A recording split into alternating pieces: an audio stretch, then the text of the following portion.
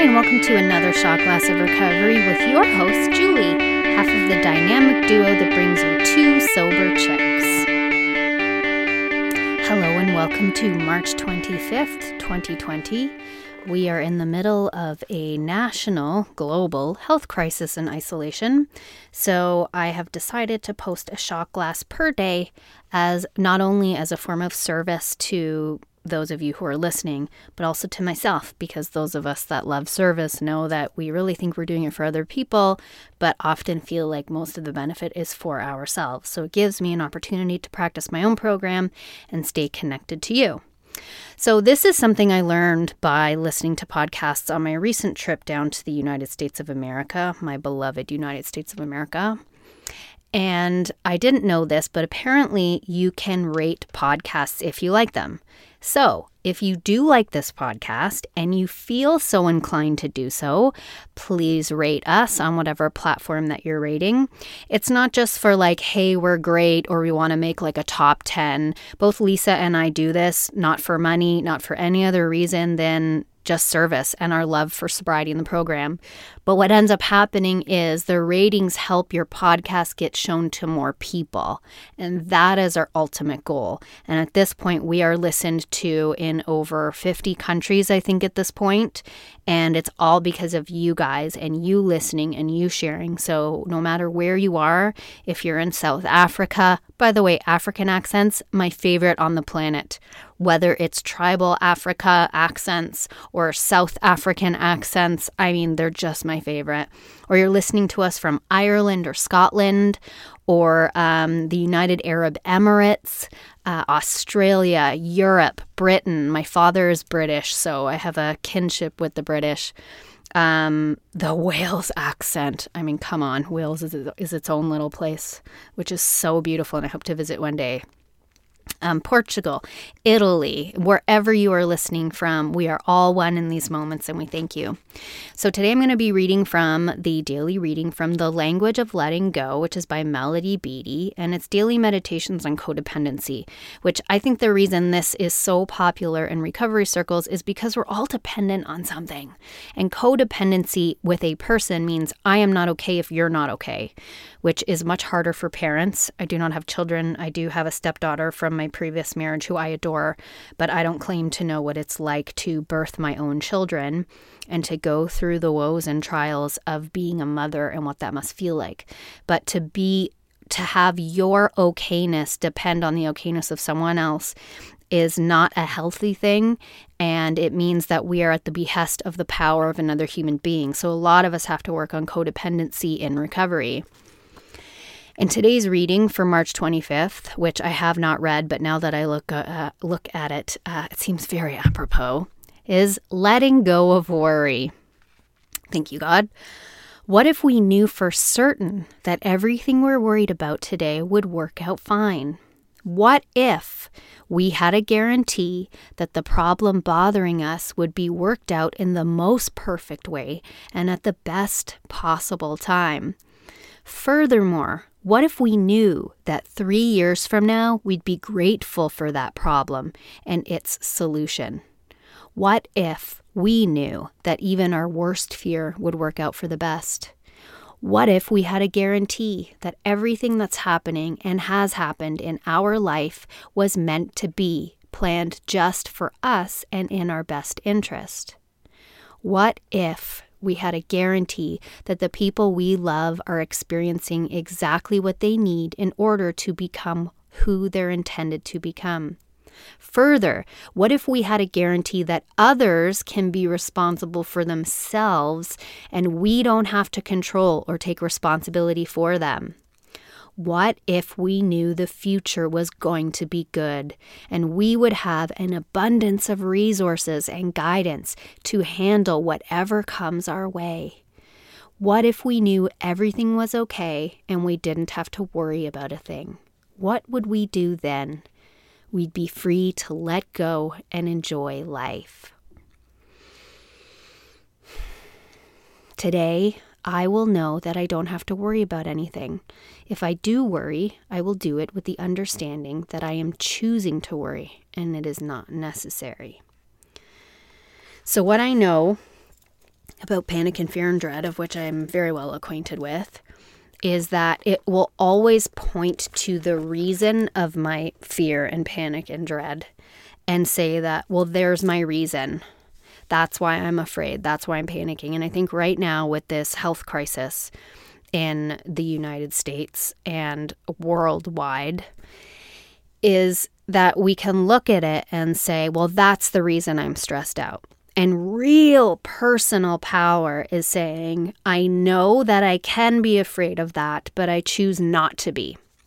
People in my life that know that I am a hypochondriac and be a catastrophic thinker and see what I went through all of last year, which was ending up in the hospital innumerable times, and being plagued by fear over my physical well-being. These people are absolutely shocked that I am as calm as a river in this storm.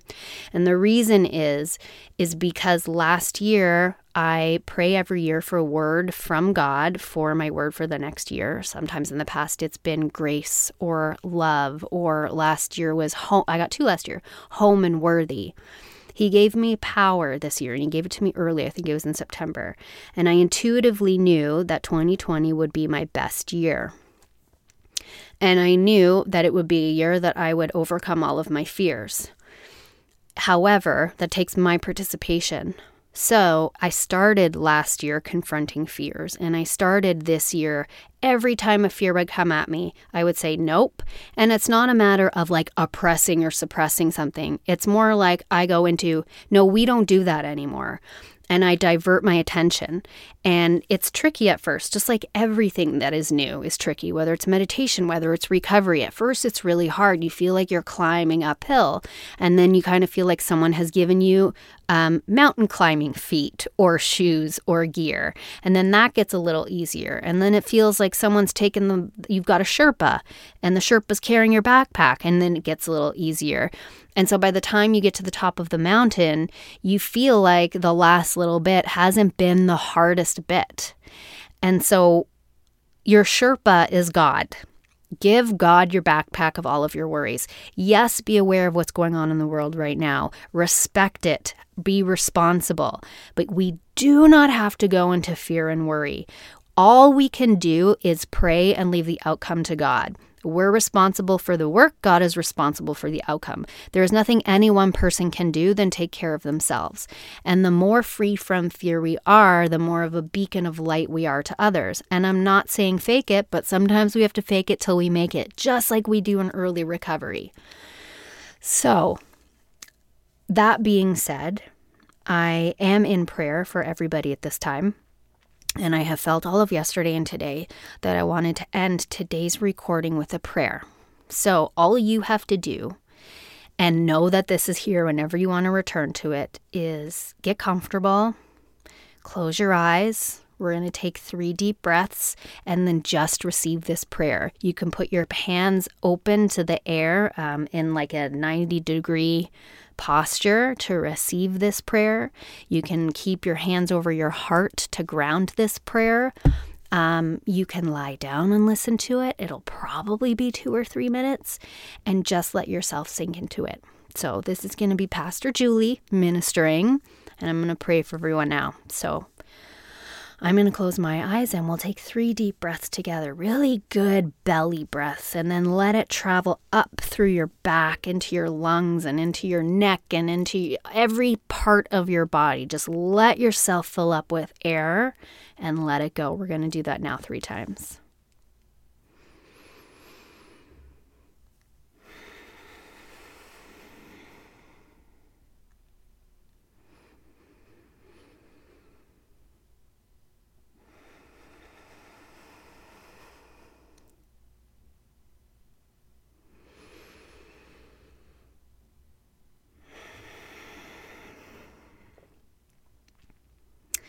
Holy Spirit, Heavenly Father, Creator God, Higher Power, however your children choose to refer to you, we know that you are listening. God, you've known us since before we were born.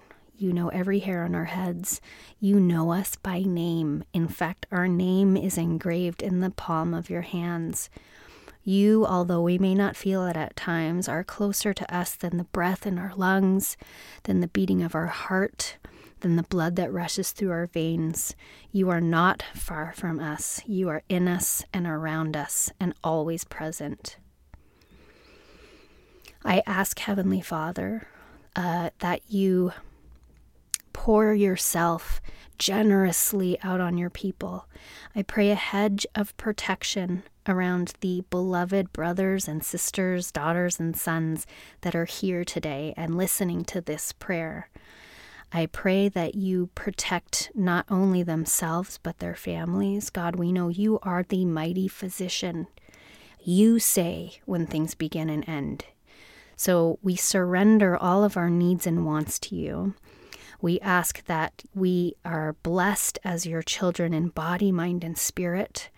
We ask that you hold us near and dear to you, and that you comfort us and speak to each one of us in the way that you know we need to hear you. And God, please make it obvious, because so many of us are so caught in our thoughts and our feelings that we don't hear when you whisper to us. So through your grace and mercy, we ask that you come into our lives in a new and powerful way, and that you use this time, this very difficult time of suffering, to minister to us and draw us deeper into relationship with you. We thank you for every sober breath that we draw, and we know that every time we take one, it is because you are not finished with us. So please make your plans and purposes for us very powerful in our minds and in our hearts.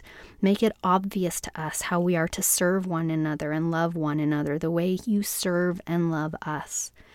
And God, we don't know when the state of emergency will end, but we know it is all in your hands. So help us to walk in faith and confidence and trust and belief in you, that whatever our needs to be met that day, you will meet them. That we have all we need already inside of us, and that all we need is to connect to you for you to point out to us what those things are, and that we already have them. We thank you, God, for this fellowship. We believe that it was ordained by you, that you would minister and heal alcoholics through the 12-step rooms, addicts, people from all walks of life. We know that addiction does not discriminate, and we know that you don't either. So we know that all children are your beloved children, and all are welcome at the altar, and all are welcome into your heart for mercy and guidance and love and healing. So we thank you for this precious gift of life. We thank you for sobriety, and that it is real, and that miracles happen every day. And we ask that you help us join hands with each other, even if we can't do physically. In our spirits, we can join with one another through you. So we do that today, and we can only do that in this moment, so that's what we do. I thank you for peace. I thank you for love. I thank you for harmony. And we pray all of these things in your name. Amen. I hope that prayer blessed you. I hope today you have more peace now than you did just a moment ago, and I will speak with you tomorrow.